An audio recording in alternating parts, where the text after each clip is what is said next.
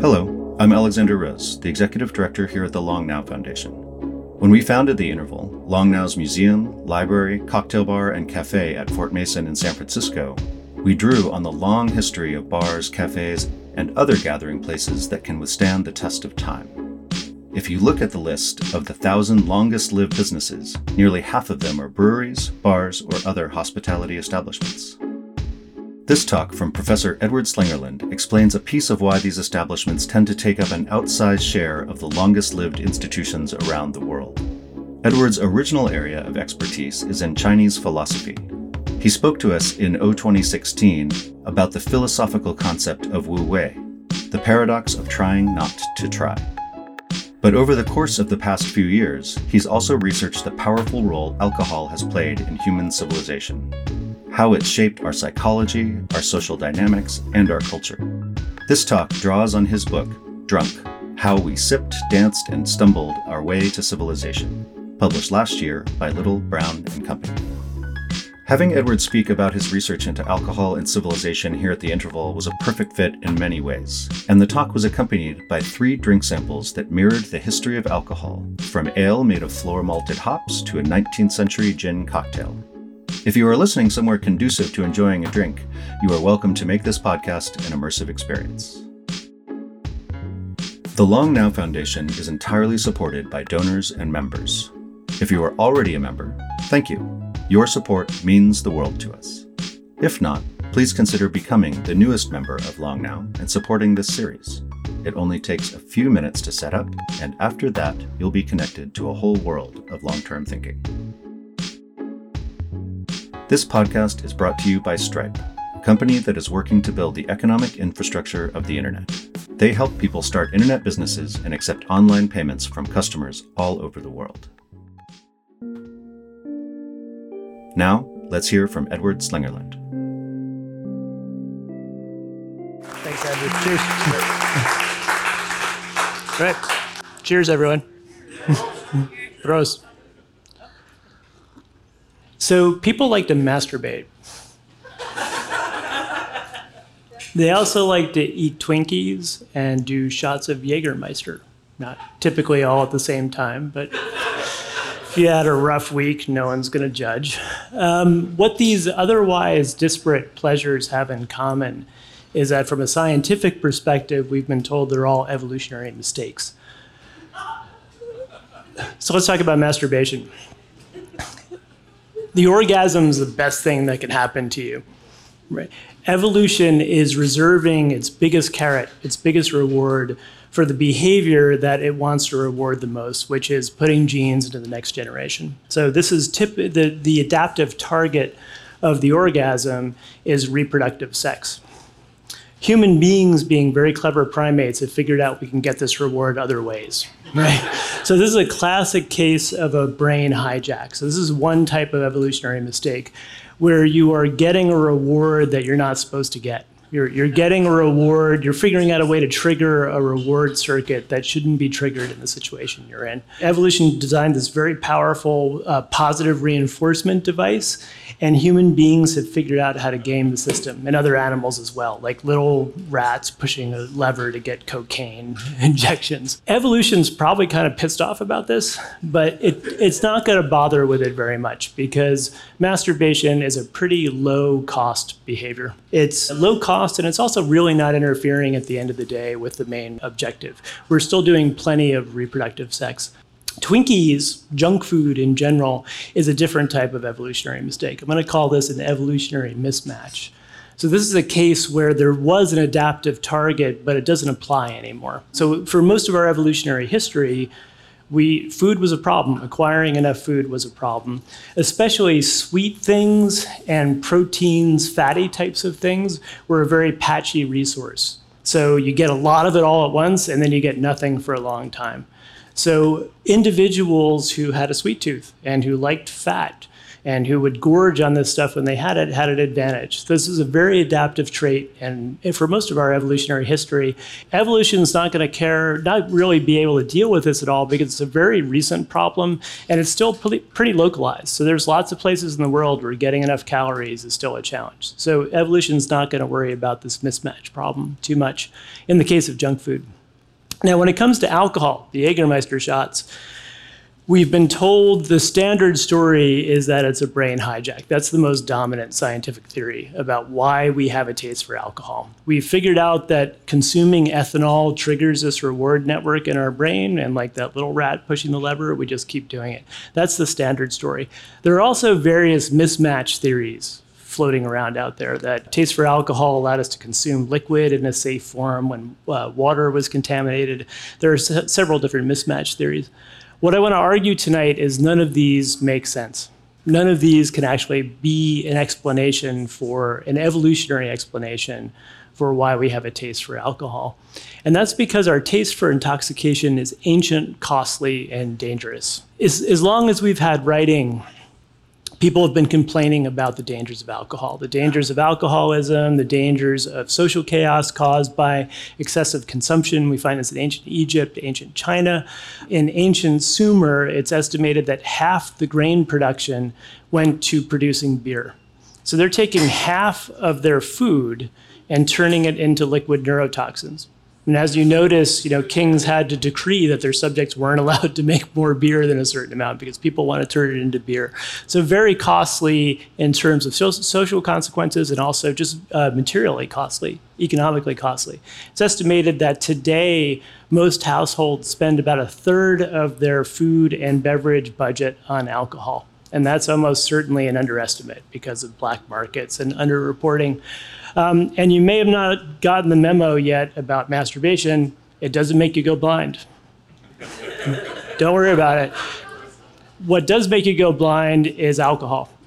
Shots of Jägermeister can make you go blind. So alcohol is very damaging physiologically. It causes liver damage. It raises your cancer risk. From a medical perspective, there's really no upside to alcohol. And you can forget about all the French paradox cholesterol stuff. It's bad for you. From a biomedical perspective, alcohol is bad for you. It's a dangerous substance. In the tiny country that I live in now, about the size of California, 2014 is estimated that the economic impact of alcohol abuse was $14.6 billion.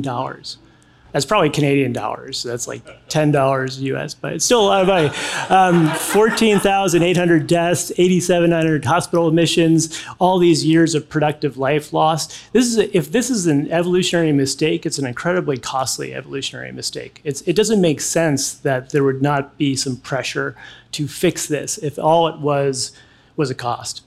Now, sometimes it is the case that evolution can't fix something. So evolution is constrained by certain conditions. So evolution can't act on a variant that doesn't exist. Selection pressure can't select for a genetic variation that isn't out in the world yet. So it's possible that our taste for alcohol is a mistake. It's a very costly, ancient, dangerous one, but genetic evolution just hasn't churned out a variant yet that would fix the problem. That's one possibility. There are also various types of what's called path dependence, where evolution makes one decision and then it's kind of stuck. It has to keep going down that path. So that could be part of the story too. It's not. Neither of those is possible in this case because there are genetic and cultural solutions to the problem of intoxication. The evolution could have taken advantage of it if it wanted to. So let's talk about the genetic one first. There is a set of two different mutations in enzymes that have to do with the processing of alcohol in the body that lead to a syndrome that's sometimes called Asian flushing syndrome because it's most common in East Asia. If you have this syndrome, a couple sips of alcohol, your face turns red, you start to flush, you feel nauseous. Drinking alcohol is very unpleasant if you have this genetic condition. If alcohol were just a costly mistake, this is the solution to the problem. This is awesome. It's actually so effective at helping with drinking that a chemical that reproduces the effects of this genetic syndrome is used to treat alcoholism because you just don't like to drink. So there is this genetic solution out there, and it's an ancient one. So it's estimated that this evolved 7,000 to 10,000 years ago. somewhere around present-day Shanghai. But it just sits there. This is present distribution, focused around its origin, spread a little bit to Japan and Korea, but it's pretty much sat there. It's also very interesting that analogous mutations causing the same effect have evolved at least twice independently, once in the Middle East and once in Europe, and also remain very confined to limited populations. So this is the silver bullet to the problem of our taste for alcohol, and yet it hasn't done anything. It hasn't spread very much. That suggests that there's more to the story here than just some kind of evolutionary mistake. Let's talk about cultural evolution, which is very powerful. Cultural evolution can fix things very quickly. It's very good at responding to new situations. How would cultural evolution deal with the problem of a mistaken taste for alcohol? Pretty easy. Just tell people they can't drink. Right? It's not rocket science. So prohibition, we tend to think of prohibition in the American context, but again, anywhere there have been human beings who can write, we have records of prohibition. In ancient China, one of the earliest law statutes that we have decrees death to anyone who makes or consumes alcohol. It didn't work. It was about as successful as American prohibition was. There are major world religions that are based on prohibition. One of their main tenets is abstaining from things that are intoxicating to the mind. So this solution culturally is out there, and yet like that genetic solution, it just kind of sits there. So this is where alcohol is currently prohibited in part or in whole in the world. And it looks a lot like that genetic map. It didn't disappear. The solution maintains in our genetic and cultural repertoire, but it kind of sits there. It doesn't spread the way you would expect it to spread. If this was really only a problem, if there were only costs involved with alcohol, you would expect both this gene complex and this cultural idea of just prohibiting alcohol to spread very quickly, and it hasn't. So this is the puzzle. This is why alcohol is puzzling to someone who looks at human behavior through an evolutionary lens. So we have these very real costs, social, physiological costs. We have both genetic and cultural evolutionary solutions to these costs that haven't taken off. The only conclusion you can come to if you're looking at this through an evolutionary lens is that there are benefits on the other side. There's something that is on the other side of the equation that's keeping our taste for alcohol both in our gene pool and in our cultural repertoires. So that's what we got to look at, is what the benefits might be. What the benefits can't be is pleasure or happiness. The answer can't be it makes us feel good, because evolution doesn't care whether we feel good or not. The answer's got to be something adaptive, something in the currency that evolution works in. So we have to think about what the potential adaptive benefits of alcohol are. To think about that, we have to think about our particular ecological niche. So human beings are primates, but we're really weird primates. Our lifestyles and everything about us is very different from our closest relatives. I want to focus on two things in particular. One of them is our dependence on technology, tool sets, and therefore innovation. Human beings are completely dependent on technology. So much so that one of the most ancient technologies is fire. We're so dependent on fire that our digestive system, our jaws, our teeth have changed. We actually can't consume raw food only anymore. We need it pre-digested by cooking. We're so dependent on this technology cooking that our bodies have changed to adapt to the technology. So humans are like this. We're incredibly dependent on tools. If you're dependent on tools, you're dependent on creativity and innovation. The environment's constantly changing. You have to adapt your tool sets to new situations. You're competing with other cultural groups who maybe have better tool sets than you and can exploit the environment more effectively than you can. So if you're using tools, if you're dependent on tools, you're dependent on creativity and innovation. So that's one part of our weird ecological niche, it's creativity. An interesting fact about human creativity is human adults are not very creative. Human children are. So Alison Gopnik, psychologist at UC Berkeley, has done this great work with these very clever experiments where she's measuring lateral thinking. So a type of creativity where you need to have an insight. You can't kind of power your way through it through A, B, C reasoning. You have to see something new. And she has these very clever blicket detector experiments where she measures this. And what she's found is that actually 4-year-olds are awesome at these tasks. They can detect these kind of counterintuitive things, and our ability to do so just decreases linearly with age as we get older. By the time we're adults, we're much worse at these kind of thinking outside the box tasks than 4-year-olds are. Why is that? In the book, I actually lay this next to another graph, which is the maturation of a certain part of the brain called the prefrontal cortex. So the villain here seems to be the prefrontal cortex. It's the last part of the brain to mature. It doesn't fully mature until we're in our 20s. And it seems to be part of the problem with creativity. So why is that? The prefrontal cortex is a very important part of the brain. It's very expensive. We wouldn't have it if it wasn't doing something important.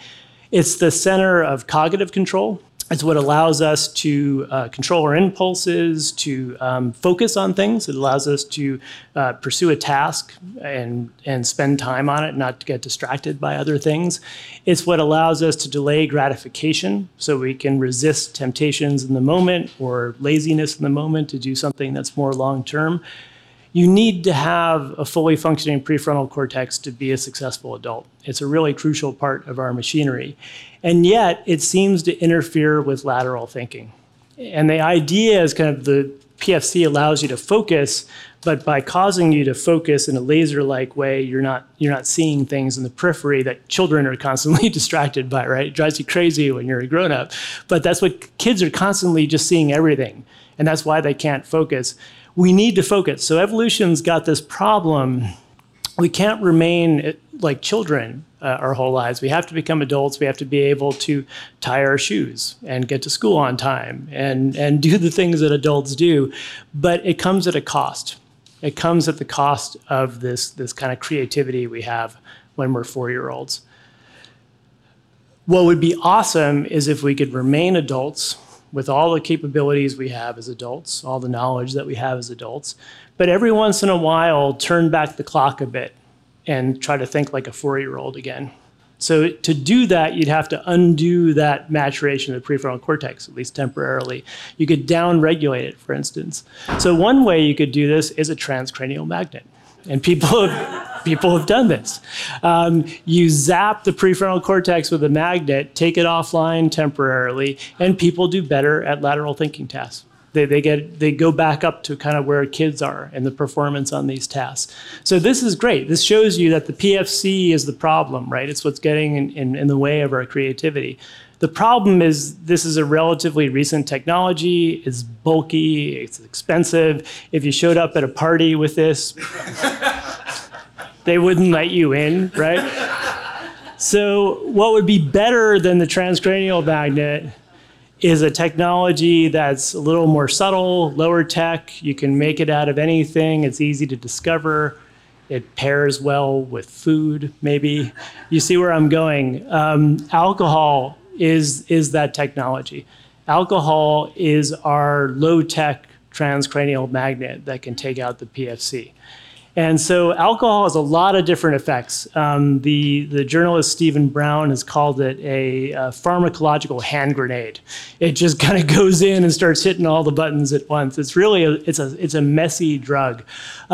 So it is in various timings and ways. It simulates the effects of meth and cocaine, Prozac, Valium, opium. Is doing all of these things and at various points as your BAC increases.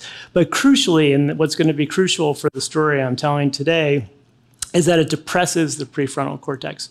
It depresses the motor cortex as well, which is why you shouldn't drive and you have trouble speaking at a certain point of inebriation. But crucially, it's down-regulating that part of our brain temporarily. And the nice thing is it does it gently, it does it predictably, and it does it with pretty short half-life. You recover very quickly. So it's actually a brilliant technology for taking the PFC offline temporarily. And what does that give you? It gives you creativity.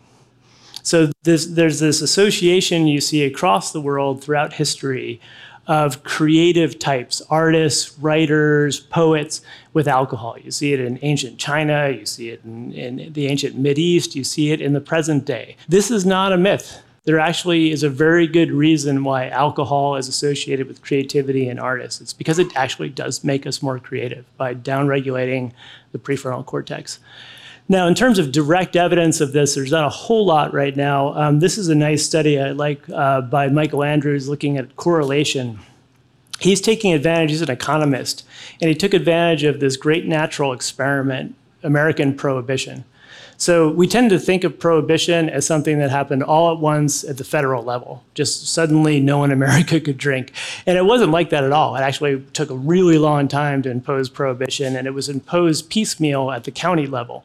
So he was able to look at county level data, and what he was looking at was patent applications as a proxy for innovation. And he could look at patent applications at the county level. And what he saw is that when you impose prohibition on a county, patent applications plunge. Collective innovation plunges.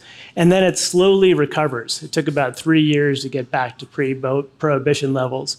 His hypothesis is speakeasies is why that happened. So basically, prohibition comes in, you can't drink socially anymore, innovation goes down. And it goes down until people figure out a workaround. And the workaround was figuring out a new way to drink socially. So social drinking seems to be related to innovation, group innovation in this sense. There's also one nice direct study that shows that, so this is actually not just correlational, it's causation, that if you take subjects and you give them a real alcoholic drink as opposed to a fake alcoholic drink, they're more creative. And their creativity peaks at about 0.08. So that's about when you have a nice buzz on, when you shouldn't operate a motor vehicle. But that seems to be the spot where you still have enough cognitive control to actually think coherently and do things that are useful, but you've been loosened up. The hold of the PFC has been loosened upon you in a certain way. So creativity is one of the really important functions of alcohol. Another strange thing about us compared to other primates is that we are communal.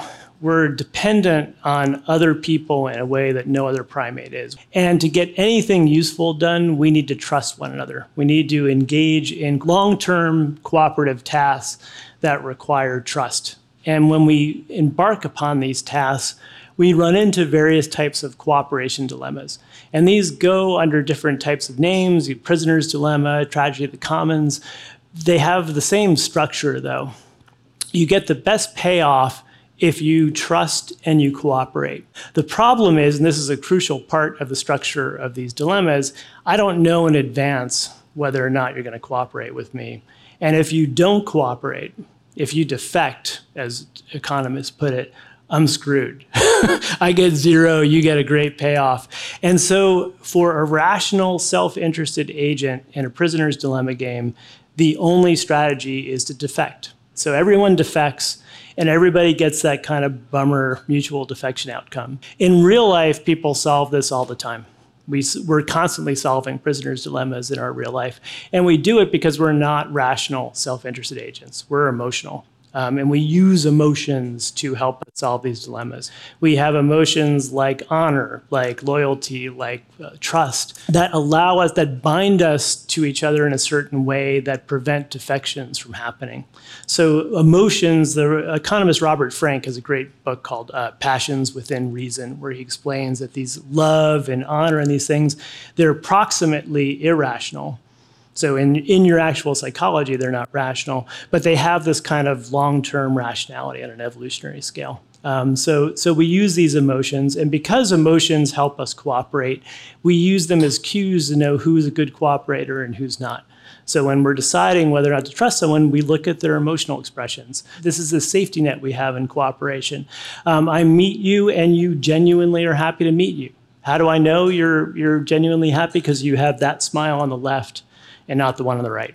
The left one is a Duchenne smile, completely different muscle system, not typically under voluntary control. That's the smile you make when you're serving people in a restaurant or something. You have to be nice to them. We like the one on the left, we don't like the one on the right. So we use emotional displays as a way to know whether or not to trust people. This opens up this possible risk, though, that people could be faking it. The soft spot here, again, is the prefrontal cortex. In order to lie, in order to cheat, in order to calculate, you need your prefrontal cortex in top shape. Lying is very difficult cognitively, right? You have to keep in your mind both what's true and what you're telling the person. You have to suppress emotions that have to do with the false thing that you're not telling them about. It's real. You need your PFC in top shape. What's also interesting is when the PFC is in top shape, we're not as good at detecting lies. And this seems to be because we look at, when we're consciously focusing on detecting lies, we're not very good at it. We look at the wrong things. It's only when we're relaxed that we actually take in more information. So let's target the prefrontal cortex with what? With our good old friend alcohol, right? Downregulates the prefrontal cortex. It makes it harder for us to lie. It makes it easier for us to detect lies. And it's also simultaneously boosting some hormones like serotonin that make us less likely to cheat. So it's enhancing these kind of pro-social hormones in human beings. So this is why when people, potentially hostile adults, meet and have to come to some kind of agreement, they shake hands. And they're showing, I'm not carrying a weapon.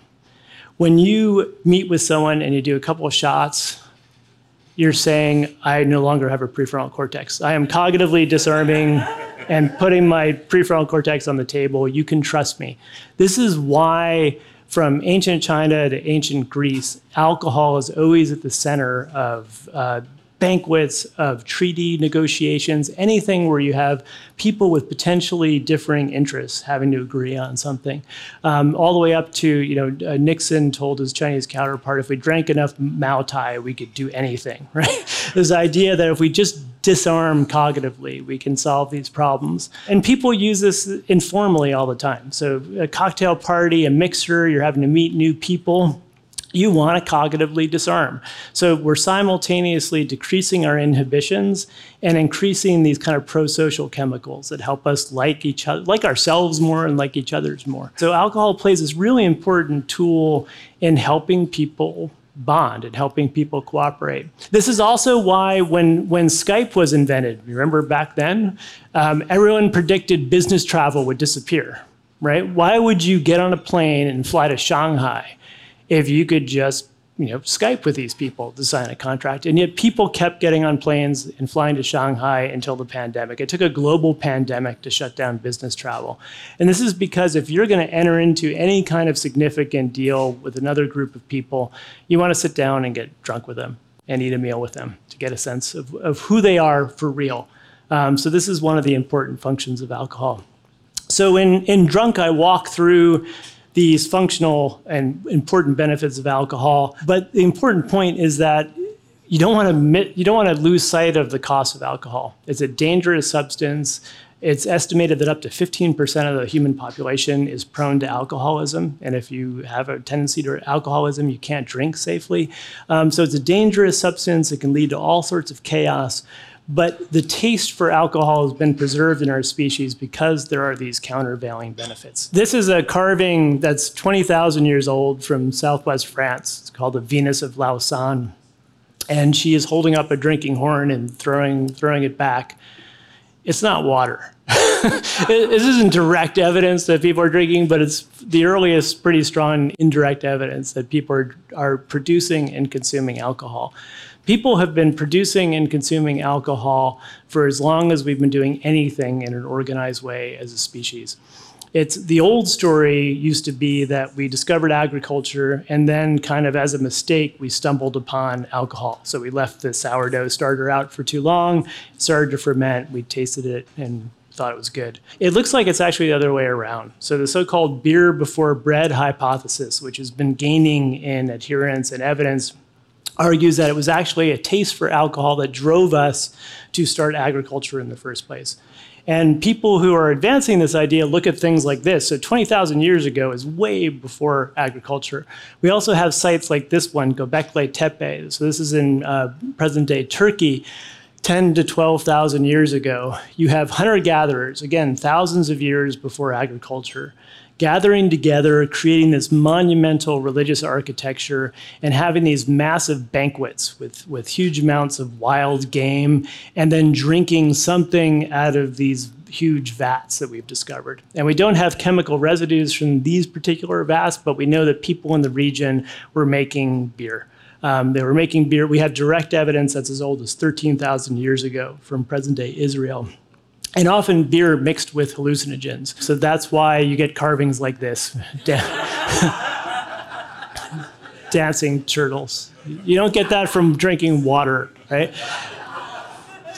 So this is the sense in which there's a literal, direct sense in which intoxication has led to civilization.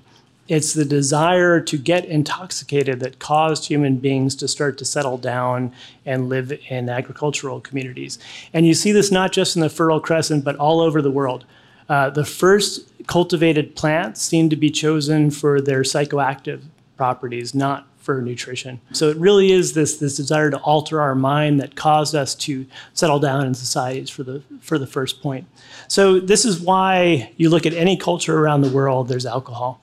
And if there's not alcohol, there's something functionally similar. So in places where they don't have alcohol, not many places in the world, but there are some, they have substances like kava, cannabis, they have hallucinogen-infused tobacco that are serving exactly the same functions. People are sitting down and consuming these things at banquets and treaty meetings and points where the PFC needs to get down-regulated and socially bonding hormones need to get uprated. So there's a real sense in which intoxication and civilization have been intertwined from the very beginning. So I want to talk a little bit about the dangers of alcohol as well. The gift of Dionysus is an important one, but we have to see that they sometimes aren't what they seemed at first. For all of the functions that I talk about in the book, the social bonding, reducing inhibitions, there are dark sides as well. Tribalism, people being disinhibited who really shouldn't be disinhibited. You would like to be using their prefrontal cortex a bit more. Happy sociality can very quickly turn into violence and aggression. And that's why alcohol is implicated in domestic violence and all sorts of really negative consequences for society. So alcohol is dangerous. We also have to keep in mind that it's more dangerous now than it's ever been. If we want to think in long now ways about the big picture, right now at this moment, we're at a very dangerous point with our relationship with alcohol. And that's because alcohol has always come with two safety features that have recently been disabled. So one of them is the natural limits on the strength of alcoholic beverages. If you're using natural fermentation, alcohol can only get so strong. Very, very recently, again, in the long view, humans figured out how to make this stuff, distilled liquor. This stuff is so powerful, it really should be considered a different drug. You can get up to like 90-something ABV with distillation. So it's still ethanol, but it's at a level, just a dosage that we are not built to deal with. So this is a dangerous thing, and it's very recent. So our history with alcohol goes back at least 10 million years when our primate ancestors adapted to eating fruit that contains some alcohol. Here's modern humans emerging 200,000 years ago. Certainly by 12,000 years ago, we were making beer and maybe wines. That's when distillation happens, a few hundred years ago. And that sounds like a long time ago. 1600 sounds like a long time ago. It's a blink of an eye. And on the time scale we're talking about. We just haven't had time to adapt to this new, very dangerous drug. Another safety feature that alcohol has always come with is social drinking. Historically, private access to alcohol was unheard of. If you wanted to drink alcohol, you were drinking it socially, communally. There were often taboos against drinking alcohol in your own residence. You had to drink it publicly. In ancient Greece, the symposium, the wine gathering, was run by a symposiarch who controlled the consumption of the alcohol. They would mix the water and wine. They'd make it stronger or weaker, depending on how drunk people seemed. And you only drank when it got passed around. In ancient China, and actually today in China, you don't drink at will. You drink when someone makes a toast. So when someone makes a toast, you say ganbei and you drink, and then you have to wait until someone makes a toast again before you drink again. It's a very powerful way to control people's drinking levels. Even in very informal situations, so you think of yourself out with your friends at a pub or at a dinner party, social control is very powerful. At a pub, you finish your beer and you want another one, you have to wait until your friends finish because you're going to order another round. You're drinking too fast, the cocktail server doesn't make eye contact with you. You can't order another drink. I start helping myself to wine a little bit too liberally at dinner, and my mother-in-law gives me a dirty look from across the table. Right? We have all these ways of socially regulating alcohol consumption, and this is a safety feature. It's actually part of how we've used alcohol. All of this goes out the door when you have drive-through liquor stores. You can go through a drive-through liquor store and load up your SUV with enough liquor to kill a medium-sized village and just take it home. This is evolutionarily unprecedented, and it's dangerous. And of course, COVID made this so much worse. Lockdowns made drinking at home pathological. And I think a lot of us are still actually recovering from that because alcohol is incredibly physically addictive. Once you up your uptake, it's really hard to dial it down again. So one take-home message from the book is beware of distilled liquors and don't drink alone. Drinking alone is really dangerous. Now that COVID lockdowns are down, we're meeting in person here. We're all drinking actually in public. There's a bartender who can look at you and go, no, I'm not going to give you another drink. Take advantage of that. Drink. One way to mitigate the potential harms of alcohol is to drink out with other people in public. So Dionysus was worshipped by the Greeks as a god. He gave these very important gifts. They viewed him with caution as well, and that's very important. We have to be cautious about this enabler of civilization. But the fact that intoxication and civilization have been tied together so tightly for so long gives us some sense of why all cultures that I know of have made a place for ecstasy and intoxication in people's personal lives and in their social lives. And this is how we can continue, I think, to thrive as the strangest primate in the world, but also the most effective. Thank you.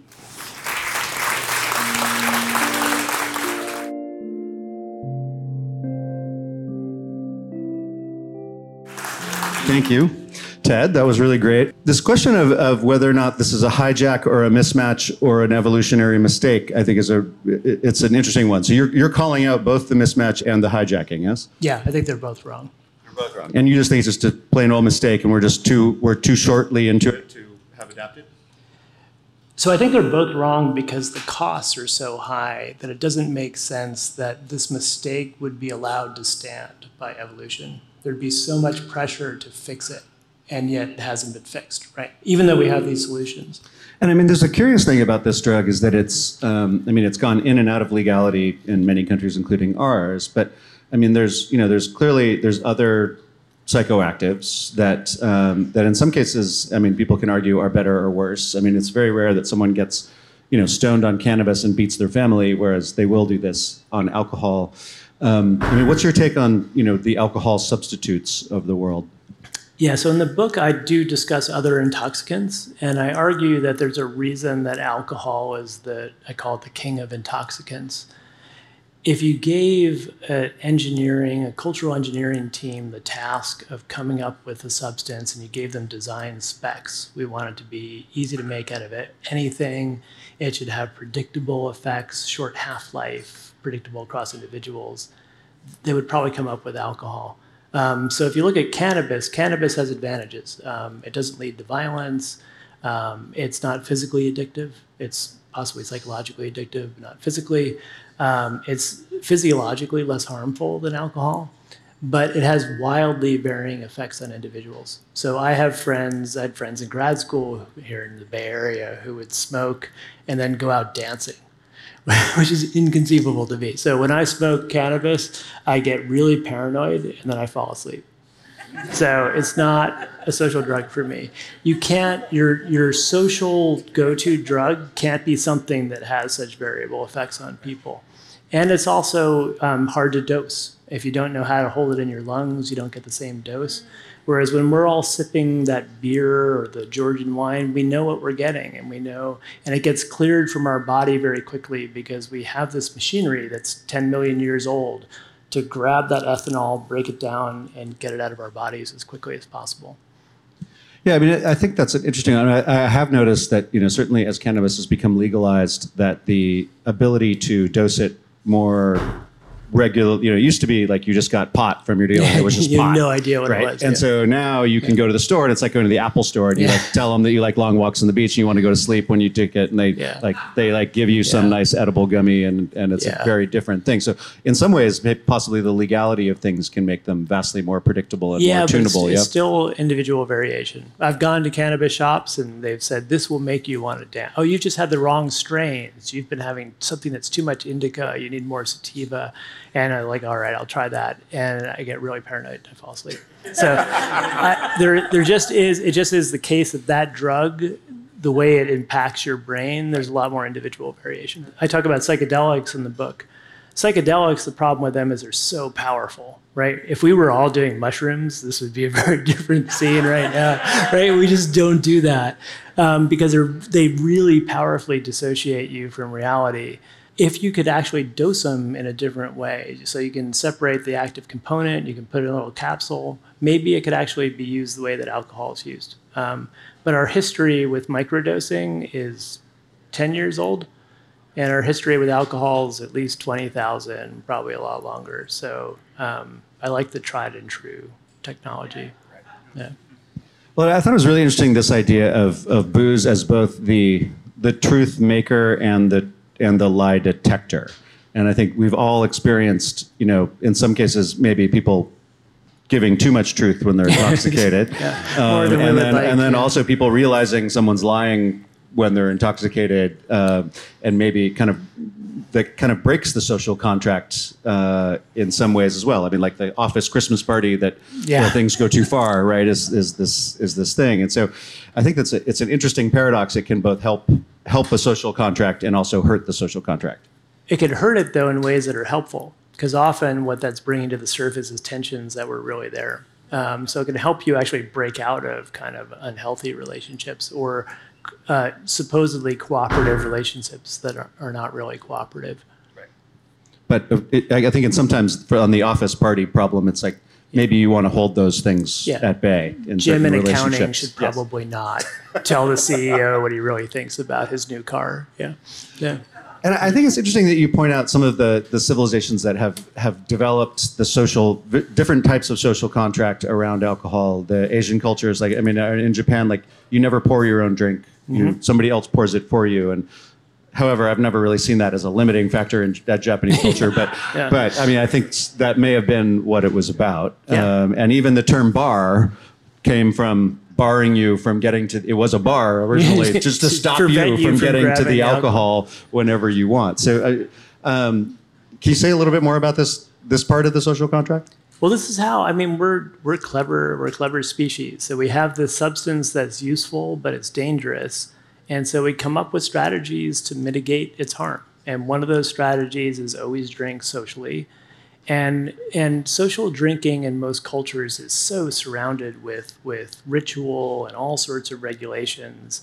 It's a safety feature. It allows you to consume it.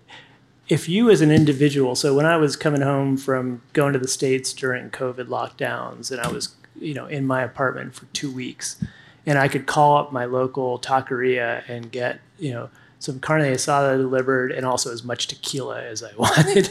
That's really dangerous. If you're asking me as an individual alone in my apartment to regulate my alcohol consumption, I wouldn't bet on me.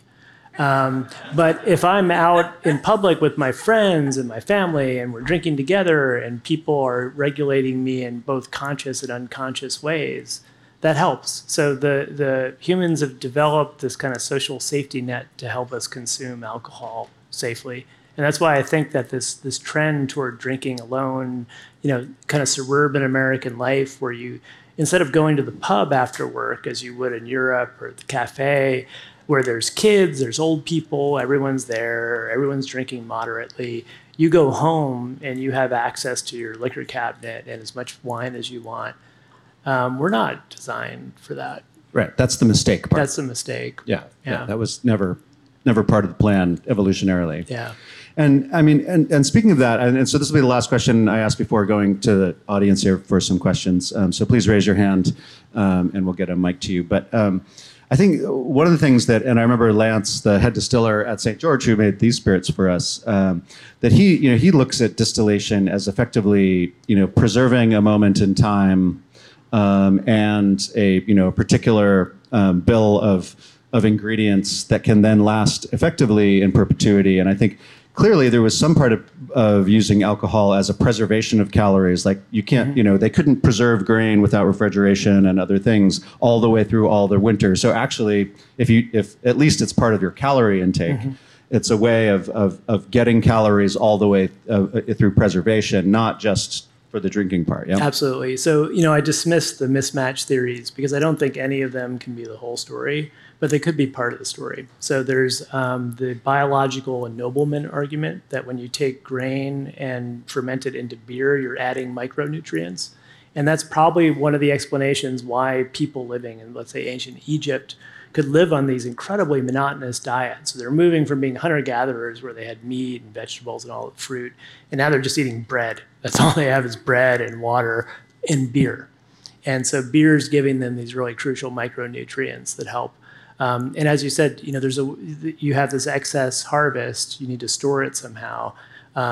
Beer and wine are good ways to do that. Distillation is an awesome way to do it because it lasts for so much longer. And was that also a way that people used to, in some way, fight their own microbial battle with the food that they ate? Yeah, so when you ferment, if you take water that's contaminated and you ferment it, it becomes potable. So the dirty water hypothesis, as I call it in the book, has certainly got to be part of the story. But the problem with that as a sole explanation is that a lot of cultures that drink alcoholic beverages mix it with raw, untreated water, or they drink both. Or you have cultures like China where, so if the problem is dirty water, boil it. And China has had tea and this kind of taboo against drinking unboiled water for as long as we know. And yet they're still drinking lots of alcohol. So that can't be the only part of the story. But I think a lot of these mismatch hypotheses are feeding into the other kind of social function. Right. They can be yes and, not exclusive. Yeah. Do we have a question? Anyone? Given the relationship, the long-term relationship with us and alcohol, I was wondering your thought on, like, has evolution done the ROI analysis and realized alcohol is worth it? I think so, because it both genetically and culturally, it was given an out and it didn't take the out. So I really think that the fact that we have these solutions that have not spread, that have not reached fixation, but still hang around, which is interesting in itself, suggests that there has to be countervailing positive benefits. I mean, of course, we're talking in the talk, and now we're giving intentionality to evolution, right? It's a blind process, but it's the intentional language is a helpful compression. It's good for humans to reason with, and so yeah, I think evolution basically has been aware of the cost, but has also been not made everyone have Asian flushing syndrome, which is what it would have done if it was all costs and no benefits. Interesting. Yes. So other animals, lots of them besides people, drink alcohol. We've all seen pictures of drunk elephants. Yeah. I've watched wasps going after downed fruit, having trouble flying afterwards and running into things. Yeah. So how do you feel about the extent to which this is not really limited to peculiar apes? Yeah. So biologically, ethanol is a kind of pleasure lock. It makes lots of organisms feel good, not just humans. What's different about humans is we actually make alcohol and use it consciously. Elephants are not brewing things, right? So that's what's distinctive about human beings is other species discover this typically through us. So the myths about elephants getting drunk on wild fermenting fruit. Someone did a study just with the body weight of an elephant, like how much fermented fruit you would need, and it's like a football stadium full of fruit. It's just not possible. If they're drunken elephants, they've broken into distilled liquors that humans have made. So we're the ones who make this stuff and make it available on in an intense way and in a widespread way, and consciously as a tool. Interesting. Yep. Any other questions? Yeah, you mentioned that we're sort of at like the most dangerous part in history, and I was just thinking about like, do you think that it's going to continually get more dangerous or less dangerous, and why? It may get less dangerous if we discover that microdosing gives us all the benefits and none of the costs. It might be less dangerous if we just if we're aware of what the dangers are, we can design social mechanisms that will help us. So we have, humans have some control over this. But I think that the problem is when it comes to alcohol, we've been flying blind. It's just been like, oh, it's this fun thing we do, evolutionary mistake, but whatever, we enjoy it. When we have that kind of muddled way of thinking about alcohol, it's hard to make intelligent decisions. I think if we understand what it's good for, so what are the functions that it serves, and we understand what the dangers are. So what happens when those functions go over to the dark sides, when we're using distilled liquors or we're blowing past 0.08 BAC too fast. We can design both alcohols and social mechanisms to help us. And I think I'm optimistic about humans. I think we're pretty good at figuring this stuff out. So, you see this in the craft beer industry. There's a long period where they're just pushing for ABV, like making these like 12% ABV beers. And a lot of them have pulled back and realized, actually the reason people want to drink beer is they want to sit with their friends and drink and watch the game or chat. And to do that in a way that's pleasurable, you want a 2 to 3% session ale. So we've been able to kind of de-escalate when we realize that it's not helpful. And so I think that, but the crucial thing is just having a clearer view of it. And I think to have a clearer view of it, we need to know our history, we need to know our science, and we need to look at it all through an evolutionary lens and a kind of long now lens, look at it on a large time scale. Yeah, and if any of you want to taste some of these early kind of recipes, there's Patrick McGovern, which is one of the people that you consulted, a biomolecular archaeologist whose main thing that he does is that whenever they discover some tomb where there's a burial that has like urns and things like that, he gets the scrapings of that urn and he puts that through analysis and figures out what was in it. And then he works with make it. Yeah, and then he works with Dogfish Head Brewery to create this ancient ales collection. And one of them is the Jiahu, that's an 8,000-year-old recipe from Asia. One of them is Midas Touch, which is one that we used to serve on tap here. It's a very mead-like one, but I would highly recommend it. It's a great way to take a tour of some of the oldest recipes on the planet. They make very limited runs of them, but they do it every year, and there's a whole collection. So I would recommend that. I guess my question is, like, if we're talking about evolution and alcohol, do you think that there's going to be a time when we, like, if it has this benefit, do you think there's going to be a time when we either evolutionarily or through genetic engineering, basically develop better livers and cancer resistance for the negative sides? Yeah, maybe that's happened. Maybe it's actually ongoing. There's a interesting hypothesis that so distillation first happened in China. It happened several hundred years before Europe. And I do have some colleagues who feel like the Asian flushing syndrome so it hung around for a really long time for other adaptive reasons, but it's now expanding to Japan and other places because it's a response to distillation. Right. That was in the rice wines, the early rice wines. Yeah. They were distilling quite early, make sorghum liquors. So it's possible that maybe that genetic syndrome will spread because maybe alcohol has become too dangerous and we need to flush and feel heart palpitations when we have any of it. Right. But so we can, this evolution keeps. They could be the first sign of that evolutionary reaction. It's interesting. Yeah. Thank you so much. It was really great to have you. Thanks. Really appreciate it. A key point in Slingerland's talk is the importance of alcohol as a tool for unlocking lateral thinking, a sort of childlike creativity that we as a species aren't so good at when we're completely sober. Play and amusement are other ways to unlock that capacity. In a previous Long Now talk, author Stephen Johnson spoke about how third places like bars and taverns where alcohol has been served for millennia drive all of these beneficial social processes. Stephen also notes how the natural world, in the form of both grand spaces like national parks and smaller outposts like city parks, can create a similar feeling of delight and amusement.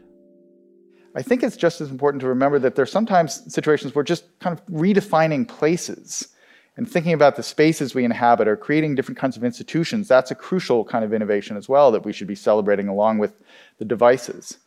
And one of the things that we've seen over the last several thousand years is a proliferation of spaces specifically designed, buildings, rooms specifically designed for the pursuit of kind of amusement and leisure and hanging out and having a good time, non-functional spaces. And maybe some of the original ones are the kind of the first taverns and bars. Those are places where people gathered together just to have a drink. It was not home, it was not work, it was that kind of classic kind of third place. And this is an old innovation, right? We've had taverns and bars since before Roman times, but they have played a crucial role in the history of democracy and the history of political revolt and the history of new subcultures fighting for people's freedom.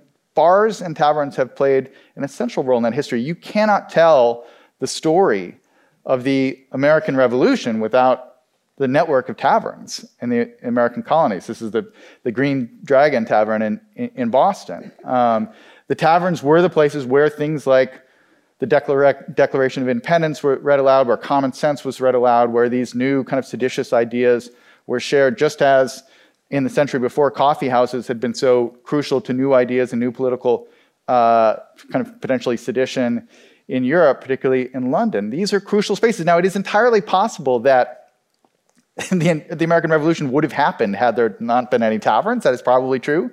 But what is clear is that it would have required a completely different information network and social network for the ideas and the movements to develop. The tavern was an essential part of that story. And just think about the importance of taverns in things like the gay rights movement.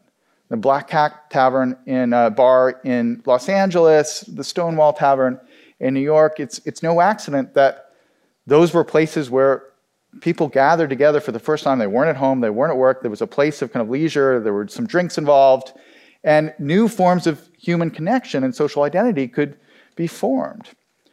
So those spaces are really crucial ones in our history, and they seem initially to have no real immediate function, but they end up unlocking new forms of possibility, new forms of identity that weren't visible before they came around.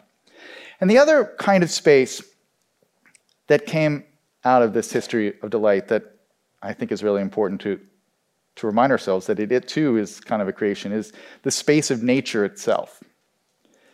Because until the late 1700s and early 1800s, in the cities and agricultural areas of places like Europe, nature, raw nature, was strangely conceived of as a threat and actually as aesthetically kind of repulsive. There was this really interesting kind of sensibility where people were just offended visually by things like mountains. There's this kind of crazy literature you read through where people were just appalled at these kind of monstrous forms on the horizon. So when they would be carried by coach by the Alps, they would ask to be blindfolded so that they didn't have to see these horrible creatures looming, and which kind of makes sense in a sense. You finally escaped from nature and you've kind of made your way into the city, and so nature is the thing that might kill you, and so you want to be away from it as much as possible. And so we developed this strange, almost kind of biophobia, almost to twist G.O. Wilson's biophilia. But then, slowly, thanks in part to kind of scientists, particularly with mountains, there's this kind of interesting movement towards mountaineering and kind of conquering the Alps that develops in the 1700s. And then in the 1800s, romantic poetry and romantic painters begin to celebrate this kind of rugged, natural look. And we begin to have a different attitude towards unfiltered nature. And people begin to think of doing things like vacationing in the mountains suddenly becomes something that didn't sound immediately crazy. And all of these interesting little devices developed to support this new interest. And one of them was called the clawed glass. And this is a beautiful little creature.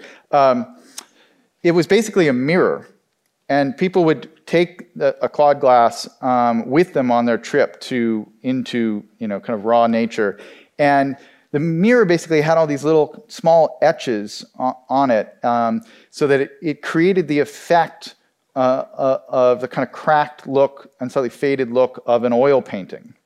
And so people would go to visit the Alps, and they would get there, and they would turn around and look at the mountain in this clawed glass device, which would make it look like an oil painting by some great romantic artist. So it was an Instagram filter. They just didn't realize it at the time.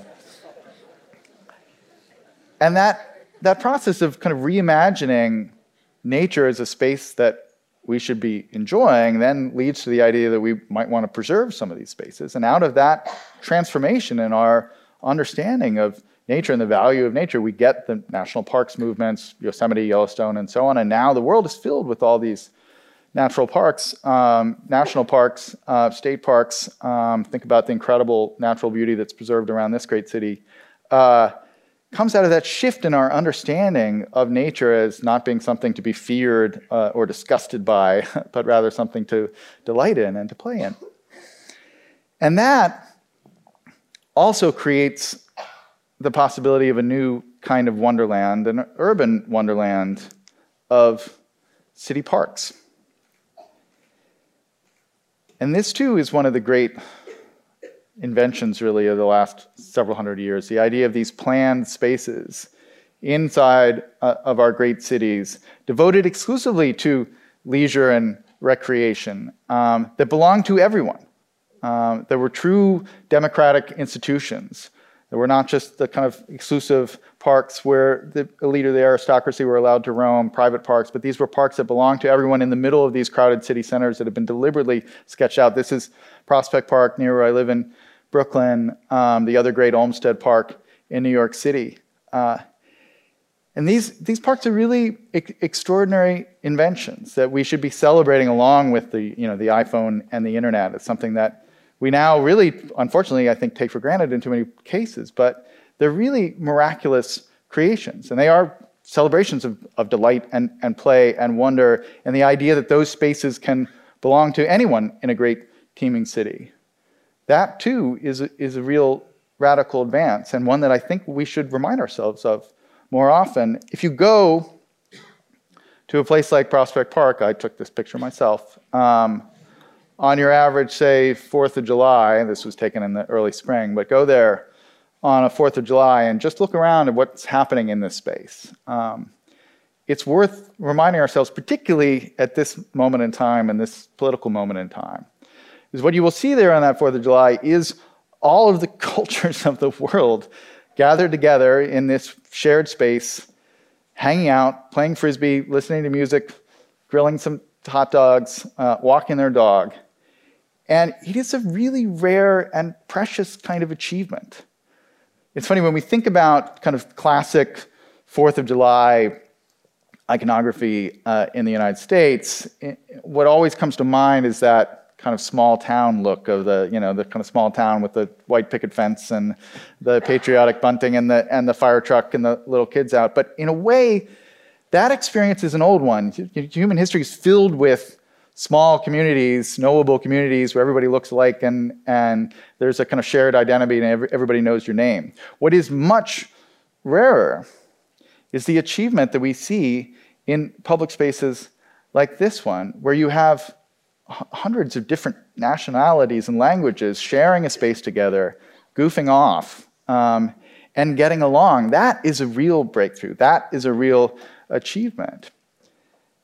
And I hope that's one of the things that we can remind ourselves in this day and age. In a sense, it is a process, it is an experience that began with those cloves and those spices thousands of years ago, slowly weaving the world together through long periods of devastation and suffering. I mean, you cannot tell the story of delight and play and wonder without telling stories about the slave trade and cotton in the United States and long periods of human suffering. But part of the result of that newly connected world, thanks to these intriguing new spices and fabrics from around the world, is this: a playland of people from everywhere, gathered together, at peace with itself, and at play.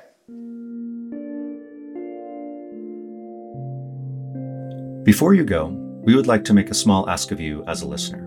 If you like our podcast, please tell your friends about it. We rely nearly entirely on word of mouth to grow our audience.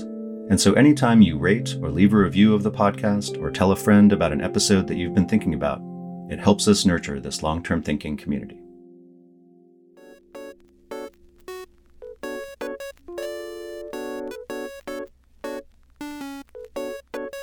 If you'd like to learn more about our projects, take a deeper dive into our ideas, watch the talks online, or become a member, go to longnow.org.